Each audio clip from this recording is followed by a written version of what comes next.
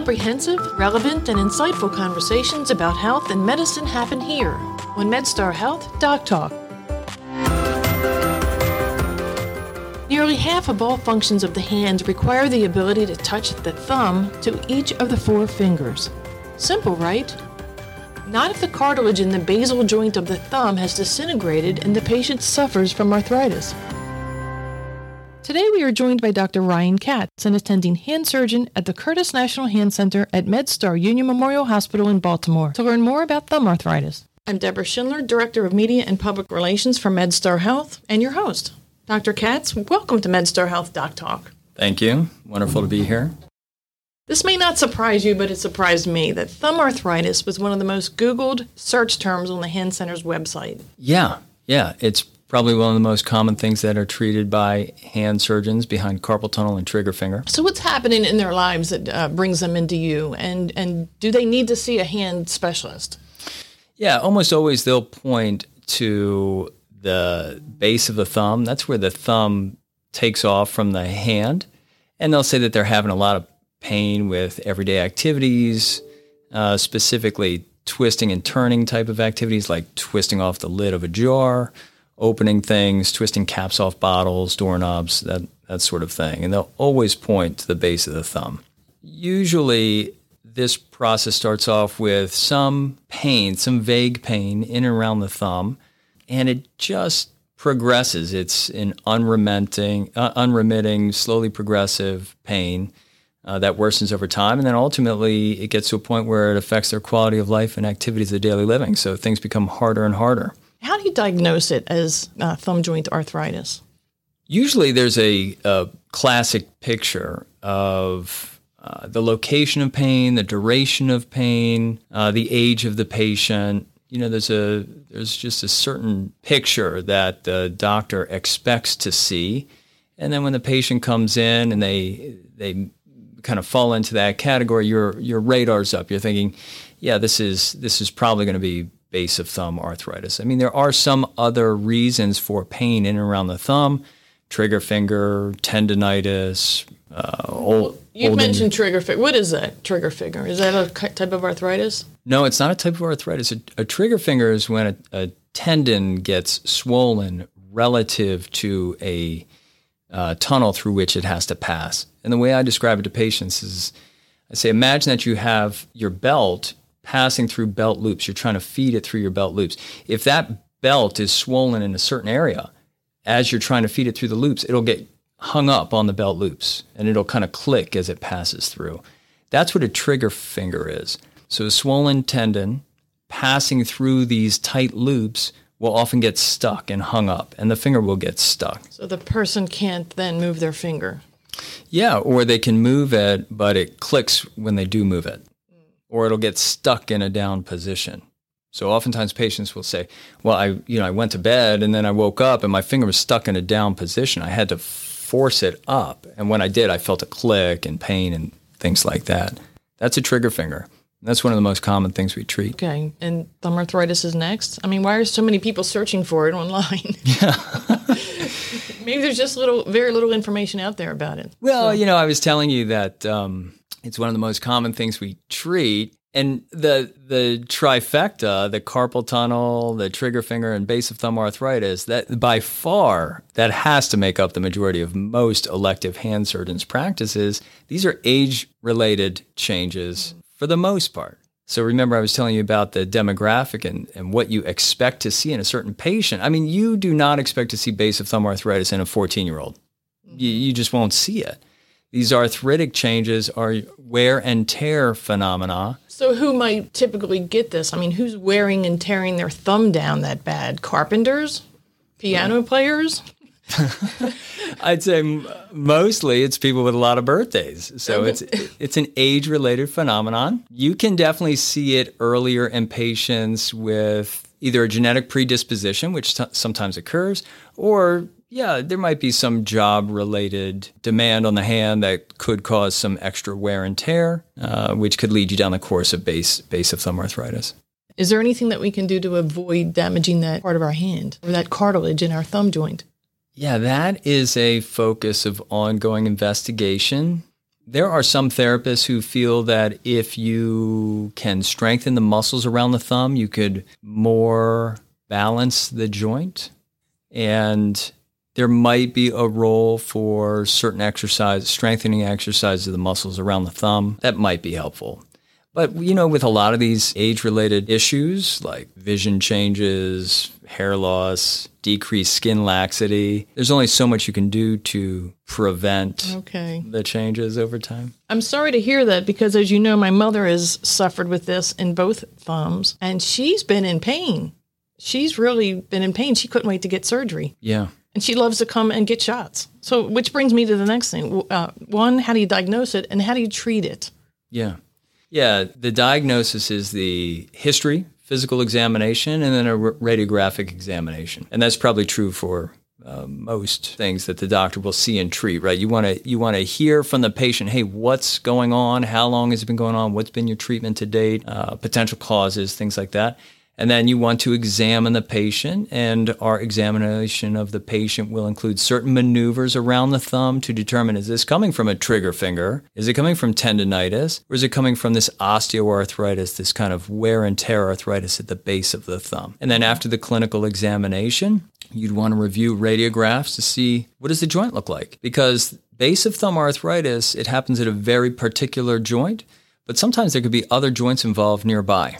And you should know that if you're going down the path of surgical treatment. How would that change next steps for the patient? Yeah, the first mode of treatment is usually conservative, and meaning medications. Yeah, oral anti-inflammatories could be helpful. Splinting could be helpful. Physical therapy can be helpful, like we talked about. Maybe a strengthening program about the thumb. Maybe some intermittent bracing and things like that. Topical anti-inflammatories, perhaps, and then, if that fails, you would consider kind of stepping it up a notch, and that would be steroid injections. And for someone who hasn't ever had a steroid injection in that location, that can provide significant long-lasting relief on the order of months. And you could do steroid injections until such time as they're not working anymore. And then, like you point out, the patient will often come in saying, I just feel like something needs to be done here. Something more dramatic. Yeah, something more dramatic. And then that takes you to surgery. And if you're going to do surgery, you need to know specifically what are the joints involved. Is this truly just the classic thumb CMC joint? CMC stands for carpometacarpal joint. So it's the thumb metacarpal and the carpal bone that lives right under the metacarpal. The classic treatment there is to take one of those bones out. But if you have other bones that are involved, you would want to know about that because you would want to address them at the time of surgery as well. Right. How many bones can you take out before the thumb is no longer functioning? Yeah, that's a good question. I mean, so typically we take one bone out. That's the offending bone, and that's called the trapezium. And then right next to it is its little buddy called the trapezoid. And sometimes the trapezoid is involved, and you would shave off a little bit of the trapezoid.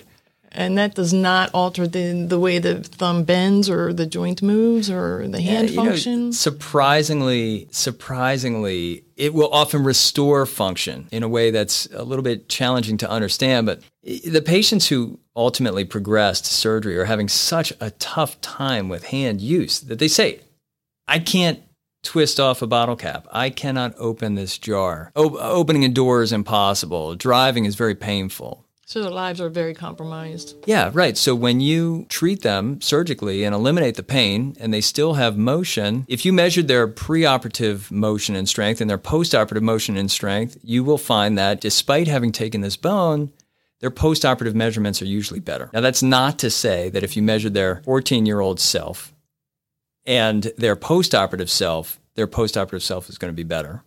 Right. It's just they're better than their preoperative state. I understand. So yes, it does. It restores function and preserves motion. So it's a real winner of a surgery. Right. When do you tell the patient, I think that we've exhausted the shots and the other options, now you should consider this? Yeah, I have two answers. Do you introduce that, or do they come to, do you wait for them to ask for it?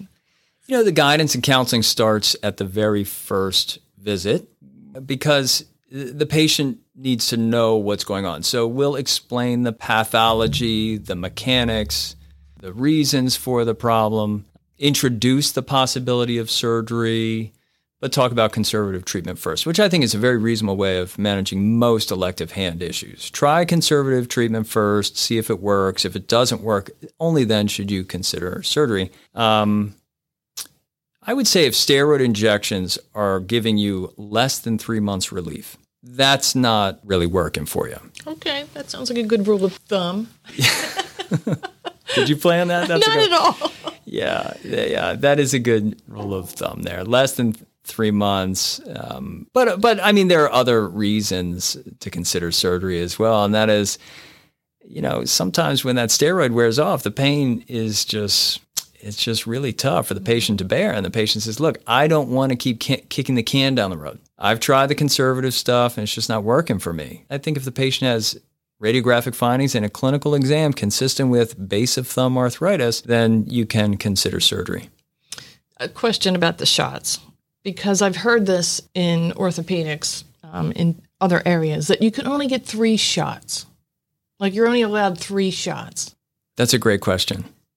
So is that true? We don't know the answer to that question. And I could tell you that the shots are different in different hands. There's different amounts of steroid going in. There's different concentrations of steroids. There's shots for tendinitis, like for trigger fingers. And then there's shots for arthritis, like for base of thumb. And those they're not the same. So you don't want to keep putting steroids in a tendon. We don't know how much you can get, but steroids can weaken surrounding soft tissues, and they can be associated with tendon pathology. So I think that rule of 3, that typically applies to tendinitis, like trigger fingers and stuff like that. But, we all know people with chronic back pain, chronic shoulder pain, and they go to the doctor not infrequently for a steroid shot in the back or shoulder. Knees, yeah, that's a good example, yeah. And, these folks have more than 3 for sure. And that's a good example of steroids in joints. So it's different than steroids in and around tendons, soft tissues. What is LRTI? That stands for ligament reconstruction and tendon interposition. And that's the gold standard treatment of base of thumb arthritis. That's this classic surgical treatment. So, but it's not used every time, right? Correct? Explain what happens with LRTI. So the classic treatment for base of thumb arthritis is to get rid of the arthritic bone, essentially. There's 2 bones rubbing together. We're going to take one of them out. That's the trapezium. So that's the smaller of the 2. It's easier to take that out than to address the thumb metacarpal. So you take a bone out, and you say, okay, we've solved the problem. We've gotten rid of these 2 bones rubbing together. So that's it. We've done it. Which is what causes the arthritis. Well, the arthritis is the 2 bones rubbing together. And what happens there, we think, is that just over time, just like everything gets more lax, the ligaments around the thumb joint get lax. And that thumb sees a lot of action. Like you said, it's about 50% of the use of the hand.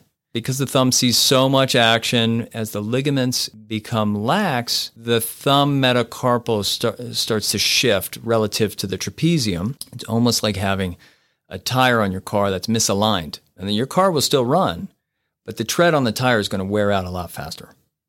And the same here for the cartilage of the thumb. Great analogy. Oh, thanks.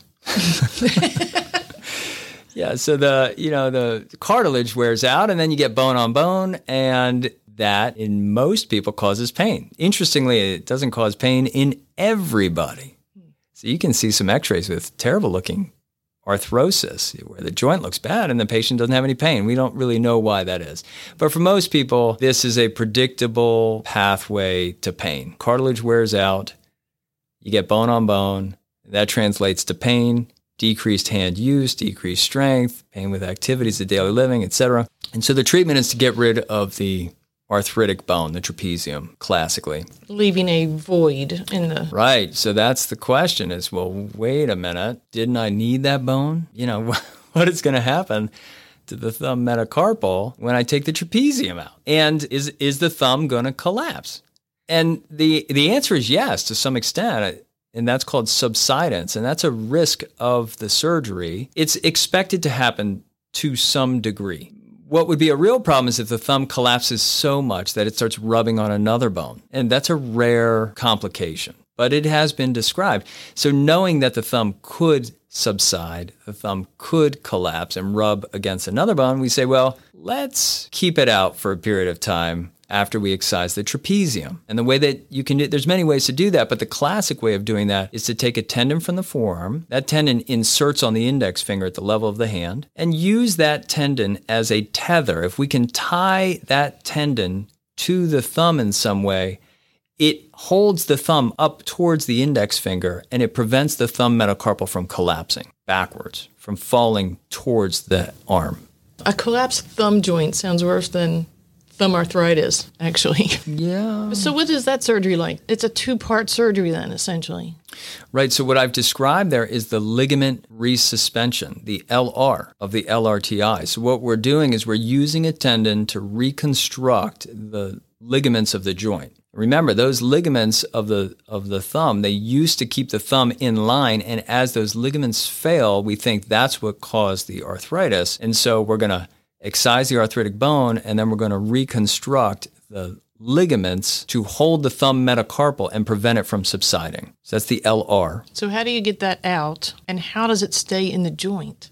So you make a separate incision, a small incision in the forearm, and then you have access to the tendon in the wound created by removal of the trapezium. You can see the tendon at the base of that wound. That's why it's the one that's often used. And so you cut the tendon in the forearm, and you can pull it out through the wound of the thumb. So it never really completely detaches. It doesn't disinsert. And what I mean by that is that thumb, that tendon that you've pulled out, that has a very strong attachment to the index finger. And if you were to pull on it, you would find that, you're pulling on the whole hand, essentially. So you have this very stout tendon with a native insertion. And if you can somehow affix that to the thumb metacarpal, the thumb metacarpal should stay out to length for a period of time. And does it? Well, you almost always see some subsidence, no matter how tight you do your ligament resuspension. So the collapse is still a subsidence being partial collapse? Partial collapse, yeah, right. The question is, does it help you in some way? Does it prevent subsidence to the point of developing arthritis in a new location? And there are some studies, some very good studies, that say you don't really need that tendon. Now, most hand surgeons train, the way that most hand surgeons trains is they learn what is essentially the gold standard treatment, which is the LRTI. And that appeals to our sense of mechanics, right? If you're going to take out this bone of the thumb, it would be nice to support the thumb out to length for a period of time. Now, we all know that you will get some subsidence of the thumb, but the thinking is that, well, if you hold the thumb out to length for 6 weeks or so, that's when the body forms a fair amount of scar where you took this bone out. And even though you'll get some subsidence, you've protected it from getting the really bad subsidence where the thumb metacarpal starts bumping against another bone of the wrist. Are they in pain if you have subsidence? No, if you have a small amount of subsidence, which is expected, no, I wouldn't expect that to cause a problem at all. But if you have the rare pathologic collapse, that would be an issue. That would be an issue. And the way that we would treat that would be to resuspend the thumb metacarpal. And there are various ways of doing it. And you don't need the tendon from the forearm to do it. You can do it with suture alone. You can do it with other tendons around the thumb. There's various ways of bringing that thumb back out to length. Is therapy a part of the recovery? Yeah. Every doc has their own algorithm. If I were treating the patient, it would be 6 weeks of splinting. I'm really trying to give soft tissue rest to prevent subsidence to a significant degree. So 6 weeks of splinting, followed by 6 weeks of therapy. So it's a 12-week course. I just learned about rheumatoid arthritis and thumb or joint replacement, which was new to me. Would it be easier to replace the thumb joint? That's been tried. It's not a good option? Not at this point.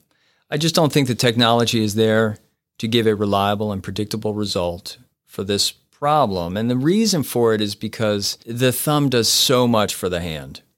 It just does so much. You know, it flexes, it extends, it comes away from the fingers, it goes towards the fingers, it can move in a cone. It's called circumduction. And your joint replacement would have to live up to the demands of the thumb without breaking, without getting loose. You know, it's asking a lot. It's asking a lot of a small implant.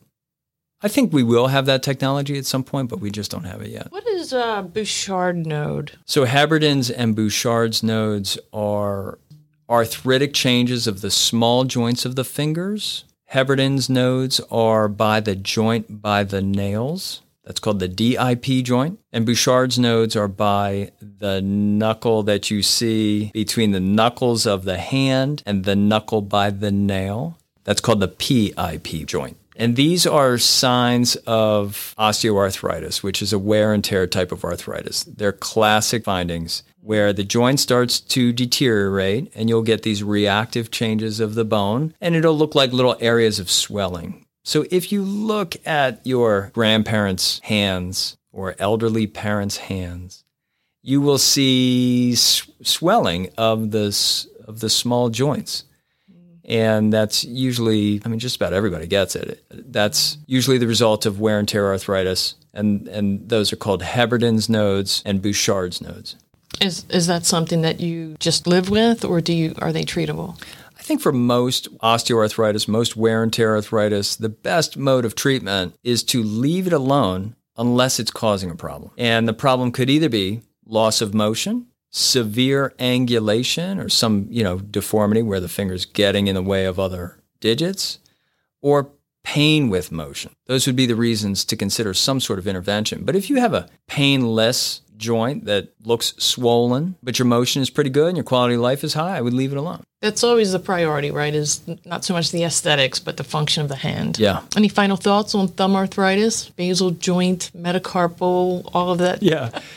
Yeah, I think it's a very common problem like we talked about in the very beginning. I think we have great treatments for it. Surgery is the gold standard, and that usually involves taking the trapezium out. Whether or not your surgeon likes to do a ligament reconstruction, that's dealer's choice. The patient should know that you don't need to have that ligament reconstruction. There are some other potential treatments out there which would be considered novel, new on the scene, not well studied. One that stands out is called a joint denervation, where you actually are disrupting the nerves that go to the joint. So the thinking being, well, you have arthritis and you should have pain, but if we can disrupt the nerves that go to the joint, not the nerves that go to the skin, it does nothing for the feeling of your hand or fingertips, it's just nerves that go to the joint, then you could give the patient pain relief while preserving the trapezium. You are disrupting the pathway by which the joint communicates to the brain. So that's called a joint denervation. It's kind of new on the scene. It is not what I offer my patients because it's untested.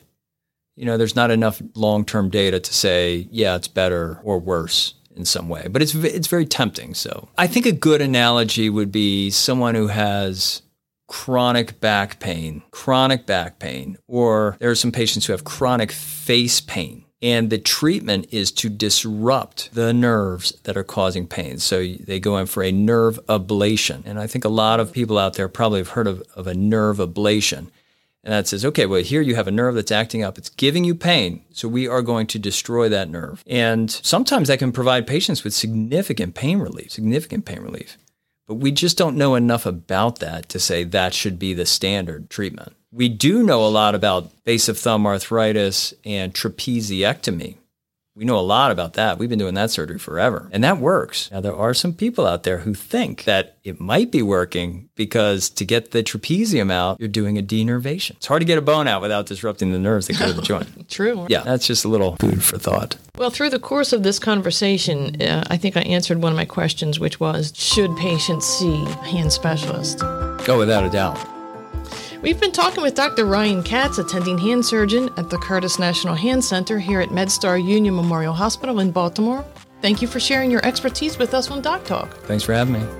If you need to see an expert about thumb arthritis or any issue related to the hand or upper extremity, you can see an expert at the Curtis National Hand Center by calling 410-235-5405.